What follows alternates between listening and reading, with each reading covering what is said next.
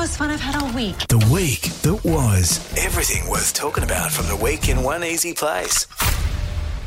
It's our very first episode of the week that was for 2023. Welcome back, Lockie. Happy New Year. Yeah, Happy New Year with some good news coming through regarding the Gladstone Hospital bypass. Yes, it's been in national news headlines now. Hasn't it? And the thing is, we've been covering this issue for 6 or 7 months. Yes. It's been front page of the Courier Mail last weekend. Suddenly, there's changes. Yes. So stage 2 of the resumption of services plan is going to happen in the next few weeks. That means that expectant parents in Gladstone will be able to have 24/7 emergency birthing services. So for the majority of people, for the time being, they will still need to come up to Rocky to give birth.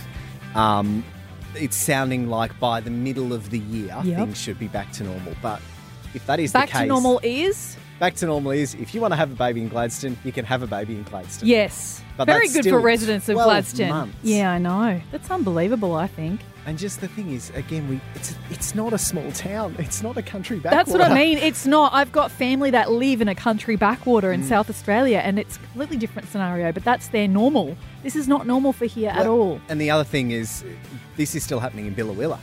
So they've lost an anaesthetic doctor who went on long-term leave, has now resigned. Yes. So they're trying to get a doctor in Billow as well. Unreal. Vigilante behaviour. Yeah, an interesting one. Don't stop talking about me like that. I think, particularly if you look at social media, you know, we're seeing increase in break-ins, car thefts. The data is there was a 51% increase in unlawful use of a motor vehicle last year. 1,000 incidents recorded across Capricornia.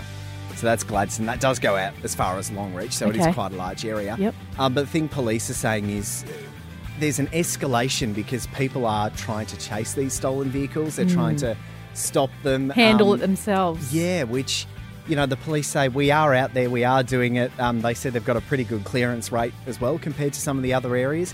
But just their message is, you know, these vigilantes are putting people in danger. They've actually charged someone following them pursuing allegedly a stolen vehicle in the last week. So Look, leave Batman to the movies. We need big spotlights coming off roofs or something? We're good. Yeah, so a just movie. that's the message from police. Just, you know, leave that to them. And Bonza are going to take Flight U Beauty. Yes, lots of excitement around this. I Of know. course, I can't wait. As a reformed Victorian. About time.